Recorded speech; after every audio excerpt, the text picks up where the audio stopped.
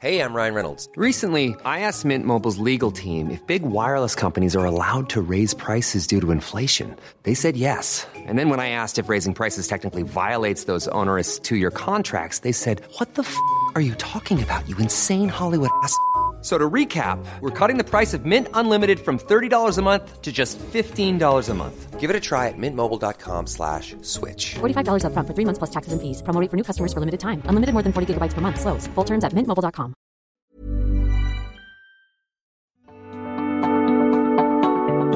The Technion Israel Institute of Technology is where some of Israel's brightest minds ask the biggest question of all.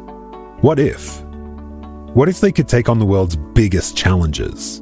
What if they could develop life-changing environmental, scientific, health, medical, and technological discoveries that will make a huge impact on Israel and the planet? But they don't just ask the question, they answer it too. They turn those ideas into reality. They make them happen. To see just some of the incredible things they've achieved, get the Technion Booklet of Wonders at ats.org/wonders. We hope it inspires you to give them your support so they can keep doing what they do best. The American Technion Society. World-changing discoveries by Israel's brightest minds, made possible by you.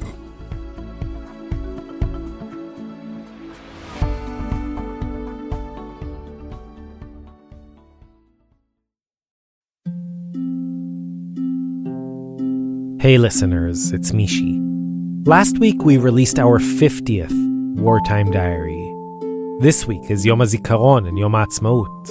And as a way of marking this milestone and these dates, Yochai Meital and I will have a series of onstage conversations in New York and Cleveland.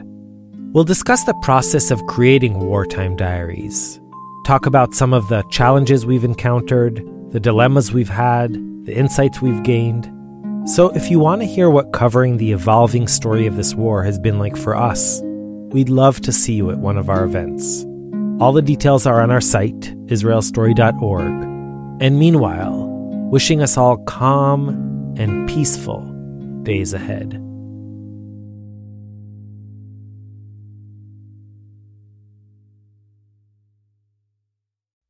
"1992 was a meaningful year for me. There were sad moments. My grandfather died, my dog Sunshine died, my favorite basketball player Larry Bird retired from the game. But there were also many good, even historical things that happened that year. We shall not fight against each other. Boris Yeltsin and George Bush formally declared the end of the Cold War. The Cold War days are over. More than 1 billion people around the world watched the Freddie Mercury tribute concert, which raised millions of dollars for AIDS research. And the Vatican finally vindicated Galileo. The Pope said the Church was sorry, but it was wrong, admitting that Earth does, indeed, orbit around the sun. Now the Vatican even has its own astronomical observatory.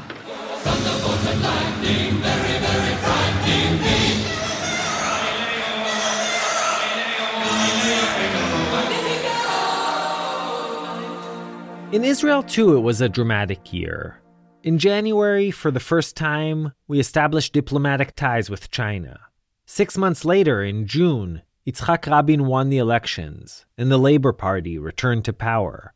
And on July 30th, 9 days after my 9th birthday, I, together with basically everyone else in Israel, turned on the Olympics on TV to watch what was, till that moment, a pretty esoteric sport.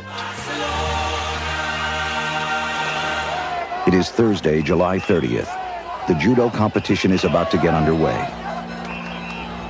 29 women are entered in the 134.5-pound weight division. After a couple of victories in the preliminary rounds, Yael Arad was about to step onto the mat for the women's semifinals. Her opponent? Frauke Imke Eickhoff of Germany, the reigning world champion. Eickhoff is the favorite of many to win the gold medal. The winner would not only advance to the finals, but also guarantee herself at least a silver medal. Now, I should say that I was watching because Yael Arad was Israeli. The sport itself meant nothing to me. I couldn't really figure out what the hell was going on, or even who was ahead. ליעל יש וזרי.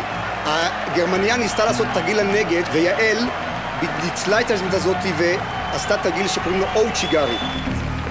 But when you come from a small place like Israel, none of that matters. Any Olympic appearance is exciting. מי ניצח פה? יעל או עקד? לא ברור. לפי הלוח נראה לי שיעל. יעל ניצחה. כן, יעל קיבלה את הווזר. Yael beat Aikoff. מדליה אולימפית ראשונה לישראל, וזה זהב או כסף. And went on to the finals. She ended up losing the gold medal in a crushing and somewhat controversial decision. But nevertheless, with her second-place finish, Yael Arad became the first Israeli ever to win an Olympic medal. Really, it's crazy. You come from a small country and you have the chance to make an history, so it's crazy. יעל ארד, התקווה הגדולה של ישראל באולימפיאדת ברצלונה, הייתה היום לחלום שהתגשם. כל הכבוד לך, כולנו גאים בך. The entire country was ecstatic, but there wasn't much time to celebrate. See, the very next day, another Israeli judoka, 22-year-old Oren Smadja from Ofakim, made it to the bronze medal fight in the men's under 71 kilo category. He was up against the mighty Stefan Dott from Germany. Here's Oren. צריך להבין, דוט היה אלוף אירופה באותה שנה, הוא היה Look, Dott was the reigning European champion and the heavy favorite to win. But I remember stepping onto the mat without any fear. עולה לנצח. I was there to win. בקעת הזה אחיזה בבגד. איפון, אורן, מדליית ארד. יש לנו מדליית ארד אולימפית. מדליה שנייה לג'ודו, לא יאומן. פשוט לא יאומן. 46 שניות, הצלחתי להכניע אותו, הרמתי את הידיים. After 46 seconds, I managed to topple him. I raised my hands in the air and I was an Olympic medalist.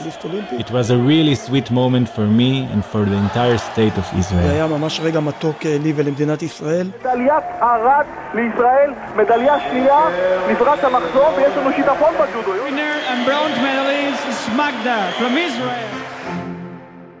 After 40 barren years, we had won our first 2 Olympic medals in 2 miraculous days.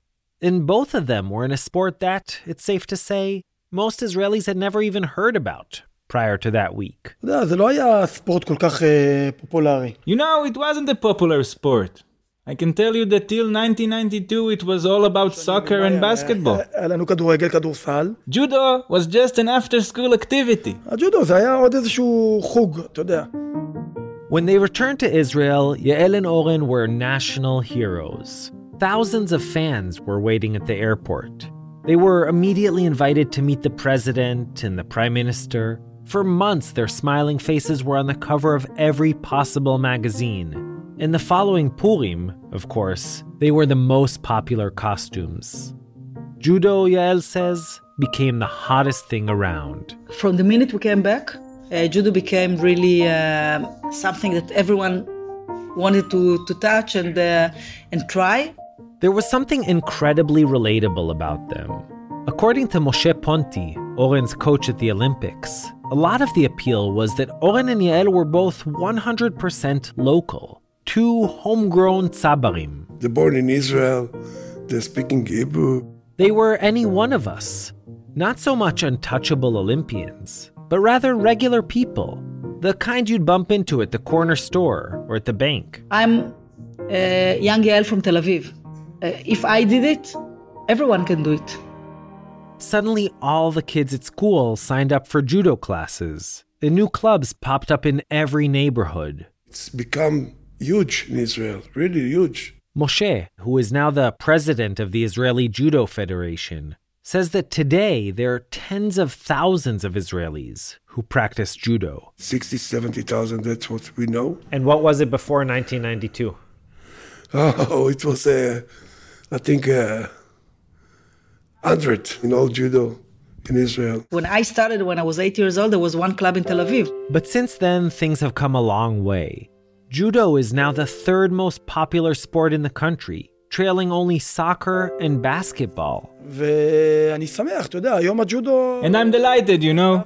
Today, judo is the leading Olympic sport in Israel. ענף מספר 1 בישראל בענפי הספורט האולימפי. I think that for the Israeli mentality, judo is a very good sport because we are warriors, you know. We grow up in this country as warriors, and our attitude to life is very much similar to martial arts. The impact, however, ended up being much broader than just judo. The 92, it was the game changer. For the Israeli sport, there was a barrier that no one really believed that we're able to cross it. And once one of us, it was me, but it's one of us, made it. It proved that everything is possible. And now every kid, every boy and girl that starts sport in Israel, it drives them to work hard. And I think this is the big change.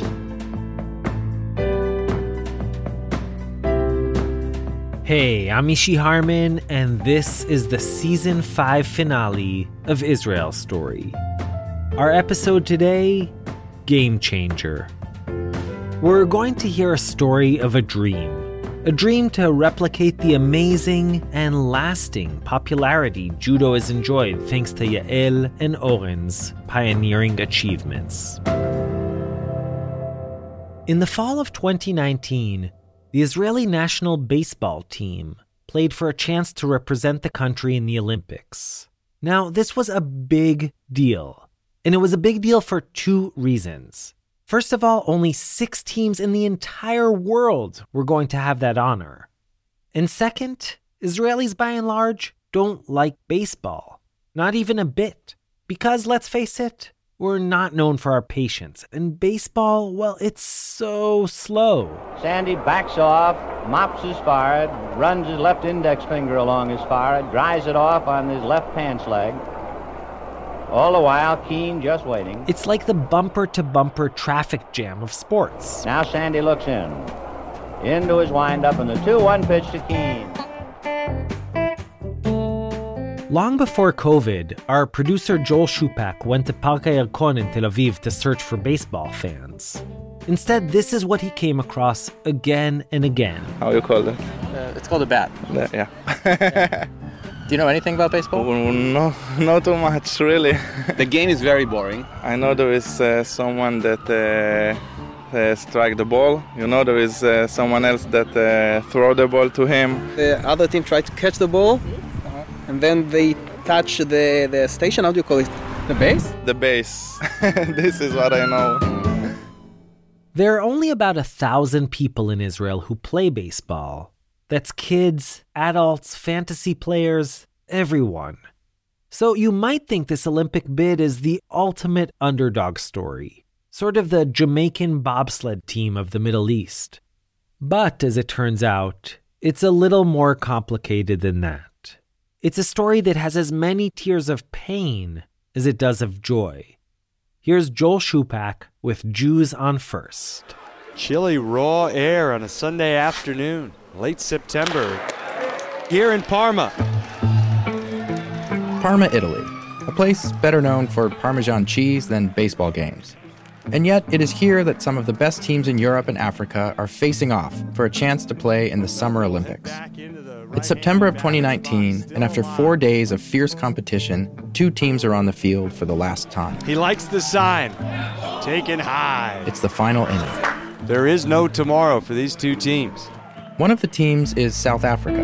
The other wears blue and white uniforms with the Star of David on their hats. Israeli baseball program has come out of nowhere to take the baseball world by storm. The fact that Israel is even in this tournament is a small miracle. But if you think that's something to celebrate. And now Israel is 1 strike away from making history. Team Israel is on the verge of winning the whole thing. If they can just close out this last game, they're going to the Olympics. But this is baseball. Anything can happen. The pitch. And this ball's flown out to right field. Simon Rosenbaum reaches up. We'll get back to that game later on. But before we do, I want to tell you about Israel's first national baseball team. The year was 1989. The entire country had exactly 2 baseball fields. One of them, I'm not making this up, was actually carved out of a cornfield by American kibbutzniks. If you build it, he will come. Earlier that summer, army tanks and protesters clashed at Tiananmen Square. Nintendo released the Game Boy, and a new sitcom called Seinfeld premiered on NBC. And on the Ramstein Air Base in West Germany, the Israeli National Little League team was about to make its world debut. Dan Rotem from Tel Aviv was 11 at the time. To play on Team Israel, you had to know a little bit of baseball and had a pulse. So I qualified. Pulse? Yes. Uniforms? Not so much. This is Shlomo Lipitz, Dan's teammate. We were all wearing sweatpants with completely different hats. We had shirts that were printed in one of those like mall t-shirt machines. That's right. The first national baseball team was made up of scrawny preteens in sweatpants. Many of them, like Dan, had only just started playing. I remember one of the coaches hitting a fly ball to me, and I was running in, I was bending over, and I caught that ball probably a couple inches off the ground. And the coach just got so excited, I didn't even realize I did something worthy. But that was like the first baseball play that I remember. Not only was this Israel's very first tournament, but the very first game was against an unlikely rival, Saudi Arabia. And they beat us 51-0. 51-0. The next day, the Saudi authorities denied the existence of the game. Yeah, I have pictures though, so I can prove that. But that epic defeat didn't really discourage Dan, Shlomo, and their friends. It was such a struggle just to put that team together that we couldn't care less. At the age of 10 years old, 11 years old, I was representing the country. I got to travel. At the end of the tournament, they flew back to Israel and kept on practicing. Year after year, Team Israel returned to that summer tournament. As long as you could play a little bit ball, your spot is kind of secured. And year after year, they were clobbered. Forget about winning. It wasn't until 1992, 3 years later, that they even scored a run against one of the other teams. I batted in the first run. Still vividly remember taking the flag, running around the field in celebration. We lost 11-1. We scored a single run. Good for us. So yeah, Team Israel had pretty humble beginnings. At the time, it would have been almost impossible to think that just 3 decades later, they'd be competing for a spot in the Olympics. And even harder for Dan and Shlomo to imagine that one of them would actually be on that team, while the other would be sitting at home, almost too heartbroken to watch the game. Both Dan and Shlomo are now in their early 40s. Dan lives in Tel Aviv and researches the Israeli-Palestinian conflict for a small think tank. But my mind and my heart are invested more in baseball. He's tall with a shaved head and stubble. Honestly, he looks like a ball player. And when he talks about baseball, he just lights up.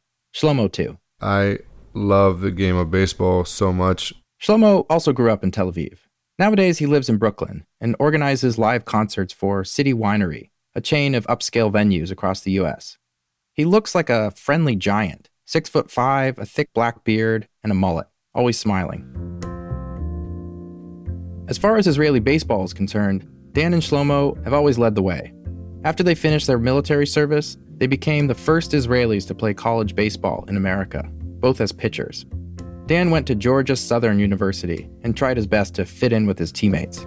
Yeah, so I started chewing tobacco like them, I started dressing like them, old hat with a fishing hook on it, biscuits, gravy, grits, the whole shebang. And Shlomo to San Diego Mesa College in surfy SoCal. After the first couple of weeks, they went and bought me a bunch of cargo shorts just so I could kind of mesh in.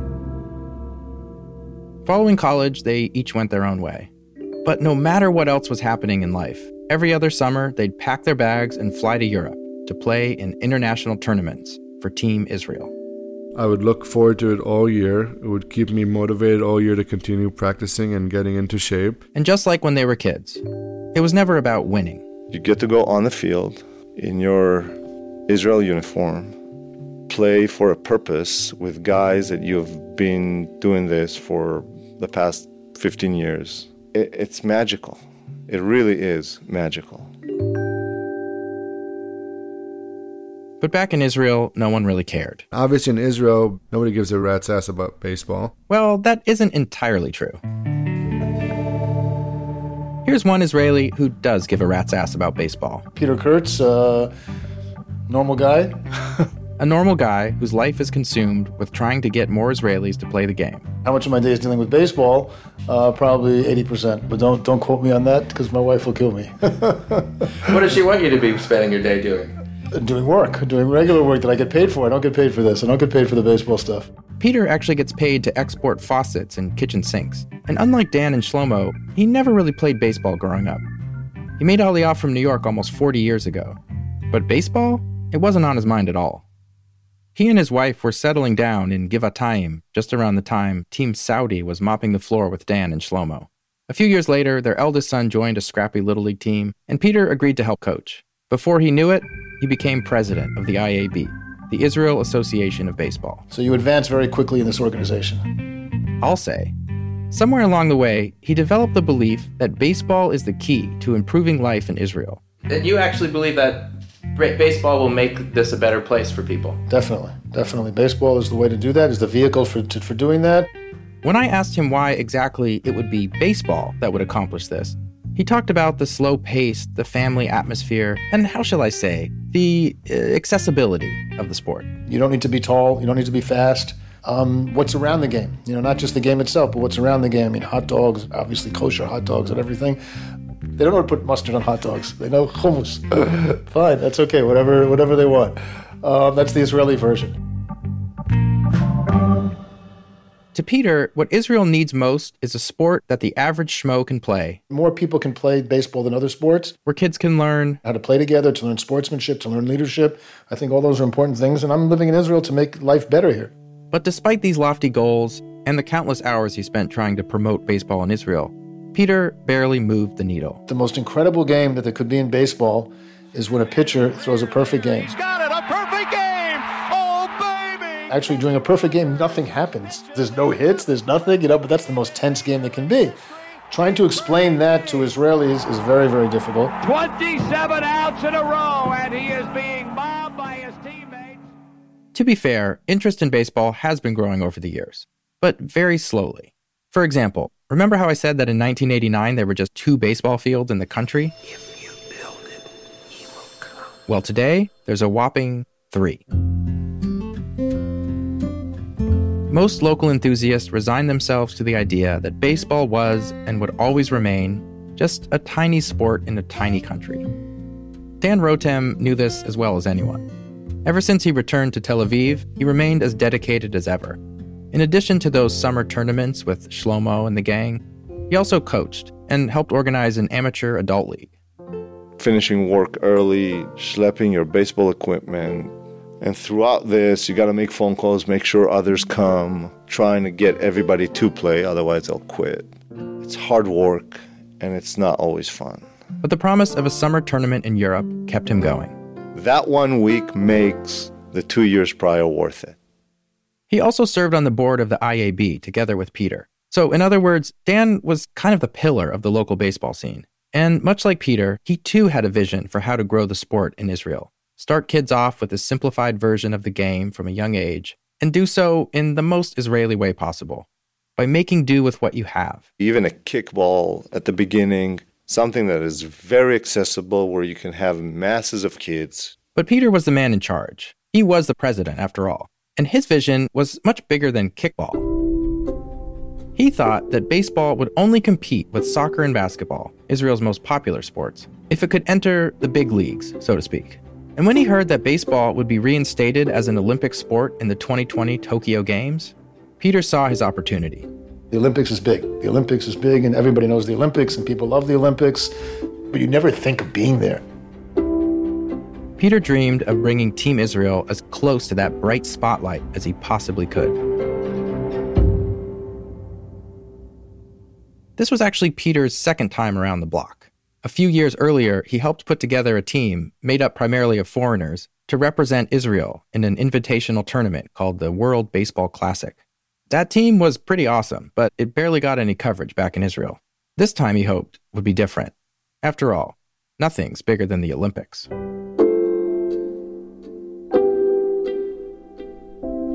But like any guy who spends 20% of his time dealing with sinks and faucets, Peter is a realistic man. So he knew that any fantasies he might have of winning an Olympic medal in Tokyo should be dialed down. Instead, he set himself what he thought was a more attainable goal. And I said my goal is to get to the Olympic qualifiers. He just wanted Team Israel to be in the mix. If we get to the Olympic qualifiers, we'll be known, we'll be famous. In his eyes, this would be the best chance he'd ever have of grabbing the country's attention and promoting the sport in Israel. But the path to the qualifying championship was pretty daunting. Israel would have to beat all the quote-unquote Israels of the world, second-rate national teams with no local baseball culture, like Lithuania or Ireland. But they'd also have to defeat the Titans, teams like Italy or the Netherlands, who win the European Championship year after year. It was a long shot, and Peter knew it, but he also had a secret weapon up his sleeve. See, according to Olympic regulations, in order to represent a country, you have to be its citizen. That's how Kenyan sprinters end up running under a Norwegian flag, or Algerians represent England. Citizenship is always a sticky issue, especially when it comes to elite athletes. But in Israel, as you probably know, there's a law of return. And that means that anyone with even one Jewish grandparent can automatically become a citizen. Or in Peter speak, anyone even partially Jewish was eligible to play for Team Israel. What if, Peter thought, he could find some great Jewish ball players, convince them to get citizenship, and join the team? That would certainly improve his chances of getting Israel to the qualifiers. And, well, if you need Jewish ball players, there's really only one place to look. While Israelis couldn't care less about baseball, in America, Jews have always had a special connection to the game. In the early 20th century, when Jewish immigrants were largely excluded from mainstream culture, baseball was a way in. And since the very beginning of professional leagues, every generation had their own Jewish star, like Al Rosen or Hank Greenberg. The slugging Hank Greenberg is the next batter. Here comes the pitch, and there it goes. Greenberg famously sat out a World Series game for Yom Kippur and got a standing ovation when he walked into synagogue. And then, of course, Sandy Koufax, whose name will always remind you of strikeouts. Sandy Koufax, one of the best pitchers of all time. He is 1 out away from the promised land. With that kind of history, surely Peter could find some Americans to bulk up the local team. But there was one small problem. It's not like there's a directory of every Jewish ball player. Finding a Jewish American player in America in the minor leagues is like finding a needle in a haystack. Except that, well, there actually is a directory of every Jewish ball player. It's called the Jewish Sports Review, a pretty niche print magazine run by two guys named Ephraim and Shel. Two old Jewish guys who scour the internet to look for Jewish baseball players. I'm not even sure if they're alive anymore today.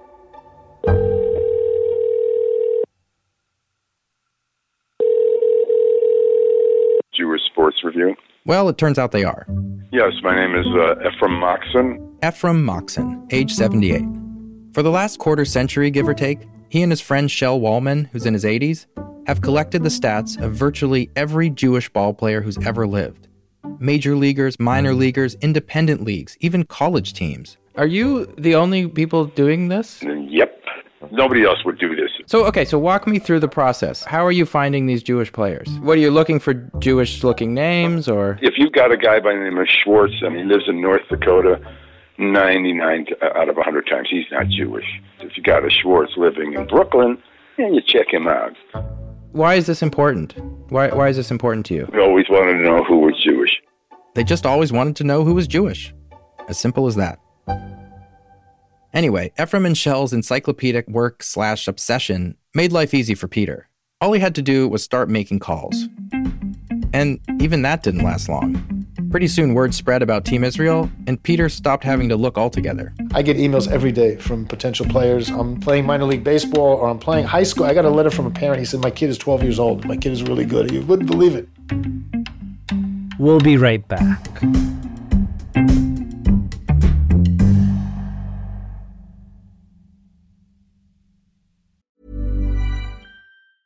Hey, it's Ryan Reynolds, and I'm here with Keith, co-star of my upcoming film, If, only in theaters May 17th. Do you want to tell people the big news?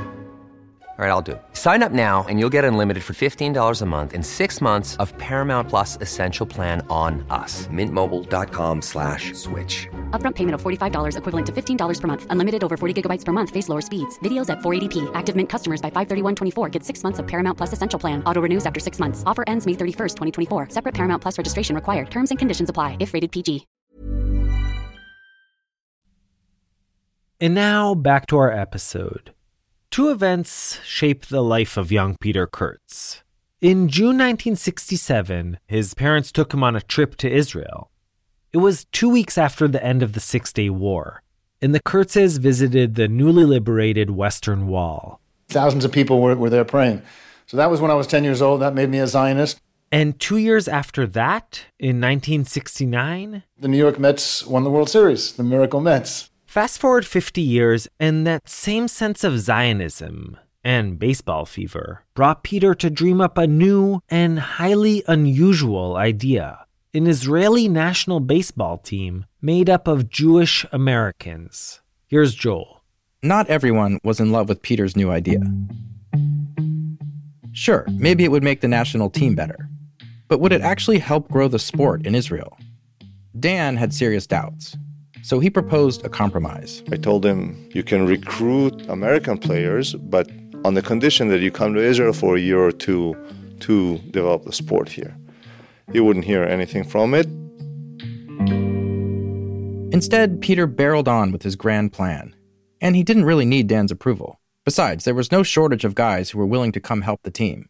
A few of them had even played in the major leagues. Some for just a cup of coffee, some for longer. And then you've got ex-minor leaguers. I thought my career was over until Peter calls. Like this guy, Jeremy Wolf. I'm Jeremy Wolf, former New York Met minor leaguer. Jeremy's short career ended when a disc slipped out of his back before a game in Brooklyn. Yeah, so I was running and then it just pops right out. But he was on Peter's radar. He's like, do you want to play outfield? Was that a total shock? 100%, yeah. And I'm only half Jewish. My mother's Italian. My mother's Catholic, which is why I'm in therapy. Therapy or not, he was Jewish enough for Peter and Jewish enough for the state of Israel. In order to play, though, Jeremy and the other new guys actually had to make Aliyah, to come to Israel and become citizens. But for a chance to play on a national team, it was worth it. I got to use a lot growing up for being like one of the Jews, right? And so now I get to be a role model for the rest of the Jewish players. This is my way of giving back. It's through the only thing I'm pretty much good at. Some of the recruits, like Jeremy, had thought their careers were already over. Others had been grinding it out for years in less glamorous independent leagues for little money. So what does it mean to you to be able to play again? Means everything. Israel's road to the Olympic qualifiers started on July 1st, 2019, in, of all places, Bulgaria. There, they'd have to win the first of 3 preliminary tournaments. Technically, the whole team was Israeli, but it was made up of 2 groups. Half were the American newcomers, and half were the original Israeli players, including Dan and Shlomo. It was the first time many of them had played together. I've been around really good teams, and I've been around really bad teams. And this Team Israel had something about it, something bigger than baseball. Jeremy and some of the other Americans noticed that Israelis seemed to have a unique way of playing the game. Israeli-style baseball. They don't think, right? In America, like, you're very cautious. You have to see, like, your next steps. Israelis, they go, I don't think at all. I just play. But culture shock aside, the new hybrid team dominated against Bulgaria, Serbia, Greece, and Ireland. None of those games were even close. But in order to keep the dream alive, they still had to beat Russia. The Russians were the team to beat. Before the deciding game with Russia, Team Israel stood in a line for Hatikva, the Israeli national anthem. Some of the new players didn't really know the words. Let's get it. Get it. Let's get it, baby. Late in the game, Russia was ahead. Oh boy. But then they put in this pitcher who walked 3 guys and hit a guy, and before they knew it, Israel came from behind and won its first tournament. Everything seemed to be going according to Peter's plan. But Israel still needed to win 2 more tournaments. And Peter wasn't going to leave anything to chance. Because I just couldn't afford, I really wanted to have the team always be Sabres, but I also wanted to win. As more and more talented Americans lined up to join the team, even the best Israeli players, like Shlomo, had to face a new reality. There are probably players that are much, much better than you that now actually are qualified and could play. As happy as they were about the newfound international success, they didn't even know if their own place on the team was secure. Here's Dan. Yes, Peter was unwilling to commit to anything. I want to be as loyal as possible to the players and the coaches that I can be, but I also want to improve our chances of winning. And it means hurting some people's feelings, and that's one of the hardest parts of jobs of a general manager. With each round of games, Peter added more and more Americans to the team. And that meant that more and more Israelis were kicked off. Unsurprisingly, perhaps, it worked. Team Israel just kept winning. But the Israeli-style baseball that Jeremy talked about was becoming a smaller and smaller part of the Israeli team. Dan had a hard time understanding how any of this made sense. Now the national team, the thing that motivates such a core group, is taken away. How does this connect to growing the baseball in Israel? And sure enough, before long, even Dan's spot on the team was in jeopardy. Peter called me before the tournament and said, "We're not sure yet." He told him he was trying to recruit a former Major League pitcher named Bleish. "We're not sure if we can get him to Israel to get his passport in time for this." If Bleish came, Dan would be out. But if it all fell through, he would keep his spot on the team. So there were a few days I was really hoping, almost praying. It was all he could do. Finally, his phone rang. It was Peter. And then he said, "We're going to get Bleish there, so thank you. Goodbye." That was the whole conversation. It was maybe a minute. Dan, who had been on Israeli national team since that first tournament in 1989, was heartbroken. For everyone that was flown to Israel, spent a few days here, was given a passport and told them, "Congratulations, you're now Team Israel," there's somebody who was told, "You're no longer Team Israel," okay? And these are key guys that made the program here work, ultimately including myself. There were now just 4 Israelis left. One of them was Shlomo. At the next tournament, it soon became clear that Peter's dream had come true. We won our first few games, and then we beat France, so we knew we were going to the Olympic qualifiers. But perhaps they began openly wondering they could do even better. I just wanted to get to the Olympic qualifiers. And then I realized that, you want more. Whenever you go forward, you want more. If they could just keep it up and win a few more games, they'd actually go to the Olympics. Chilly, raw air on a Sunday afternoon, late September, here in Parma. It all came down to that game in Parma, Italy, the one that started off our story. It was the final game of the tournament, and a win would send Team Israel to Tokyo. Even though the stakes were so high, no Israeli TV station aired the game. Instead, it was streamed on YouTube. The 2-2. Line, past first base, and it slices foul. Fans, including Dan, watching from his home in Tel Aviv, were chiming in the comments section. Early on, an old friend of his typed, "Why aren't you out there with our boy Shlomo? You're one of the originals." Dan just wrote, "Ouch. Big ouch." He didn't say much more after that. Now, I'd like to say that the game was close, that some heroic play in the bottom of the 9th inning changed everything. But this just wasn't one of those games. Israel ahead by 10, 11 runs on 8 hits as they held South Africa to just 1 run. In the last inning, with Israel 1 out away from winning, Dan watched as his old friend and teammate, Shlomo Lipitz, was called into the game. A look at the 40-year-old right-hander Shlomo Lipitz, who comes in. He was the only native Israeli on the field. I didn't really put a meaning. I think me being the symbol of Israel baseball, it's all symbolic. I was just happy to be there. Shlomo, who could remember playing for the national team in sweatpants, now had a chance to send his country to the Olympics. Lippitt's on to try and get the last 3 strikes. He deals with Dale Feltman. His first pitch just missing inside for ball 1. Dan never told me this directly, but I assume it would have been hard for him not to imagine himself up there on the mound. What he did say was that he was happy for his friend and for everyone else wearing a Team Israel uniform. I have dear friends on this team, and I want nothing but success for them. He watched as one South African batter got on base. Shlomo Lippitz, set and ready. Ground ball hit to third, knocked down by Prenprace, and the game will continue. And then... I'm about to throw the pitch. The pitch. And this ball's flown out to right field. Simon Rosenbaum reaches up, and that's the out that ends it. We could say it, it's official. Next year in Tokyo, Israel's going to the Olympic Games. On the field, it was pandemonium. I'm just like jumping up and down, and then just such genuine happiness. Like everyone's like just looking at each other, giving just genuine, loving hugs, telling each other we love each other. Now we could say it out loud. We freaking made it to Tokyo. Peter had accomplished the impossible. I had tears in my eyes. I was there on the side with my son, who was with us. The YouTube feed was blowing up with comments. Excitement, congratulations, disbelief. But Dan remained quiet. Are you excited at some level that Israel will be in the Olympics? I'm still too hurt to be excited.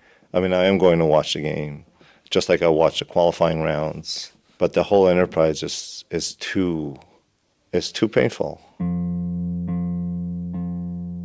From the start, Peter had been clear about his motivations. I'm not doing this to put a team together of Jewish American players to win a gold medal in the Olympics. That's not my goal. That's a byproduct of what we're doing. But the main goal is to increase baseball in Israel, to grow baseball in Israel. In the end, Team Israel achieved everything Peter could have hoped for, and then some. Which leads to a very important question. Did it actually work?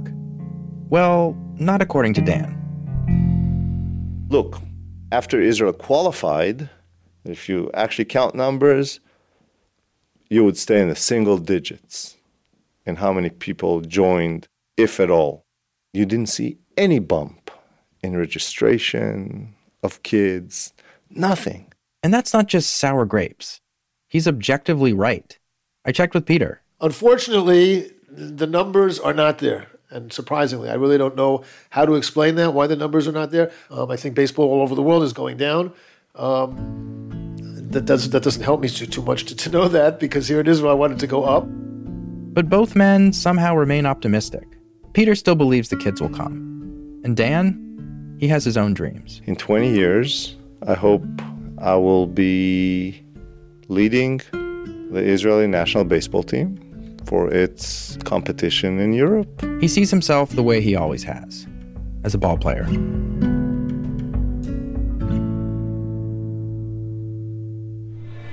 In January 2020, right before COVID came into our lives and upended everything, Peter flew in some of the Team Israel players from their homes across America to Israel, the country they represent. They put on a couple PR events. One was to meet the kids. How do you throw a fastball? Show me. It was raining, so everyone relocated to an indoor gymnasium in Ra'anana.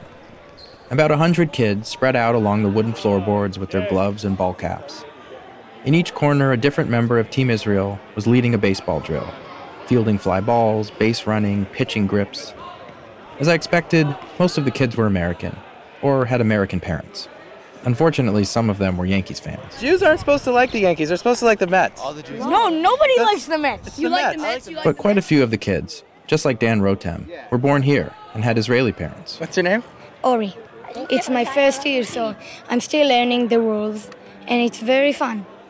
I got this movie from my aunt, which is The Sandlot, and it really inspired me to play. Did you know that there was baseball here before that? No, I've never even heard about baseball. Some of the kids had perfect matching uniforms and brand new gloves. Some, I was happy to see, were wearing sweatpants. At the end, the players signed autographs. Thanks. No problem. Practice at home, guys. And Danny Valencia, the biggest star on the team, impressed all the kids by calling up his big league buddies on FaceTime.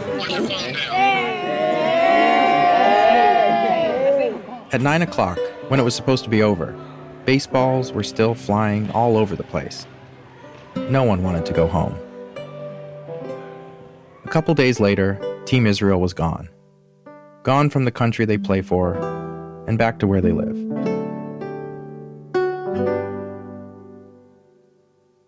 All that was almost exactly a year ago. In late March, of course, the Olympics were postponed because of the pandemic. As we record this, they're scheduled to begin in July, but it's unclear whether that will really happen. If they do, the world will be watching as a scrappy team of has-beens and wannabes takes the field with Israel written across their chest and the Star of David on their hats. Shlomo will probably be one of them. Dan will be home, watching. What happens next is anyone's guess. It's baseball. Anything can happen.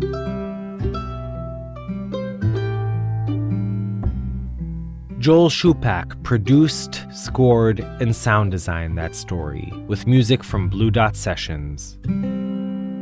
Sela Weisblum created the mix. This is actually Joel's last episode with Israel Story. As you move on, Joel, we just want to say what a pleasure it's been to work with you all these years. We've learned so much from you and have been inspired by your hard work, creativity, and talent. Be well and know that you will always be part of the Israel Story family. Thanks to David Leichman, Alon Leichman, Ophir Katz, Zach Penprace, and many other members of Team Israel, past, present, and future, whom we talked to while working on the piece. There's a lot more about Israel and baseball that we weren't able to include in this story. But if you're interested in the topic, check out the films Holy Land Hardball and Heading Home. We'll post links to both of them on our site, israelstory.org. As always, thanks also to Esther Werdiger and Wayne Hoffman from Tablet Magazine, and to Sheila Lambert, Erica Frederick, Jeff Faig, and Joy Levitt. And that, dear friends, is it. We've reached the end of our 5th season. It's been a crazy year and a wild ride, our most challenging and most rewarding season yet.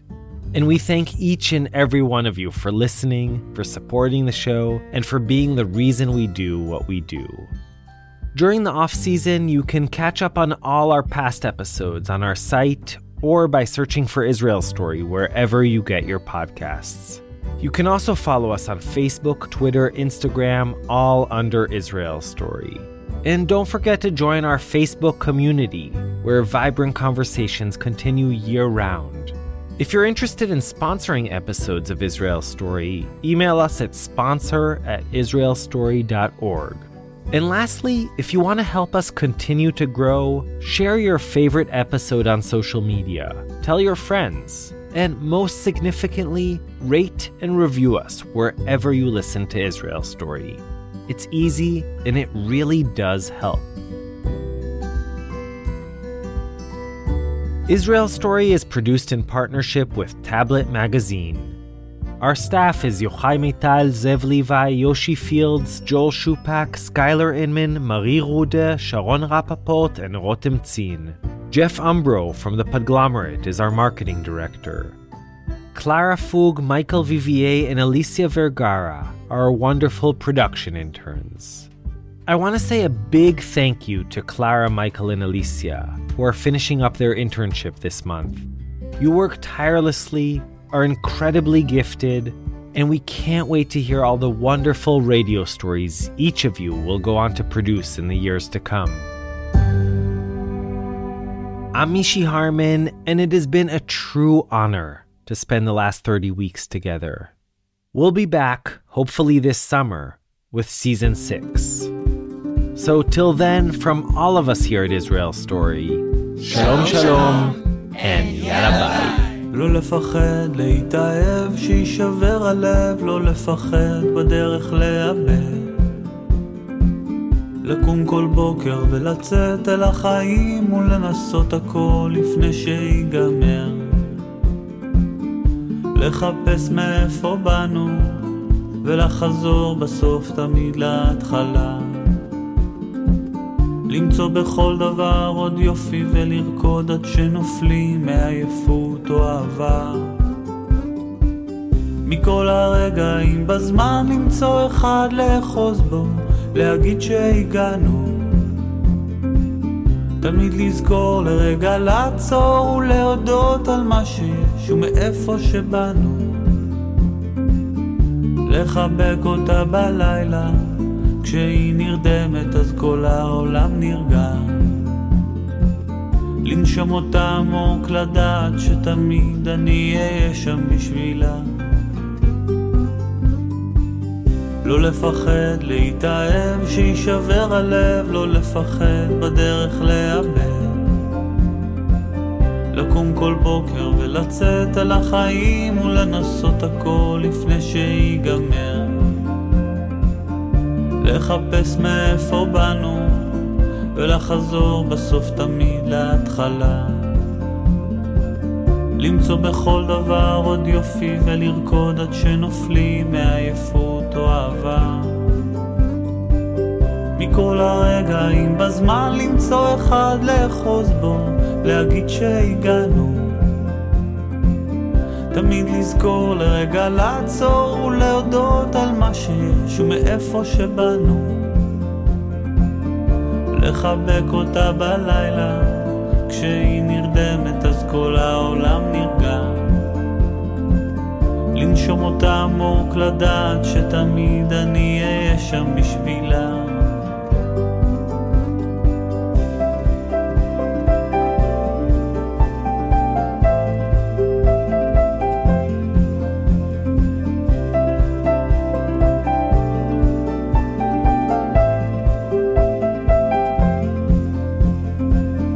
לחפש מאיפה באנו ולחזור בסוף תמיד להתחלה. למצוא בכל דבר עוד יופי ולרקוד עד שנופלים מעייפות או אהבה. מכל הרגעים בזמן למצוא אחד לאחוז בו, להגיד שהגענו. תמיד לזכור לרגע לעצור ולהודות על מה שיש ומאיפה שבאנו. לחבק אותה בלילה, כשהיא נרדמת אז כל העולם נרגע. לנשום אותה עמוק, לדעת שתמיד אני אהיה שם בשבילה. מכל הרגעים בזמן למצוא אחד לאחוז בו, להגיד שהגענו. תמיד לזכור לרגע לעצור ולהודות על מה שיש ומאיפה שבאנו. אז לחבק אותה בלילה, כשהיא נרדמת אז כל העולם נרגע. לנשום אותה עמוק, לדעת שתמיד אני אהיה שם בשבילה.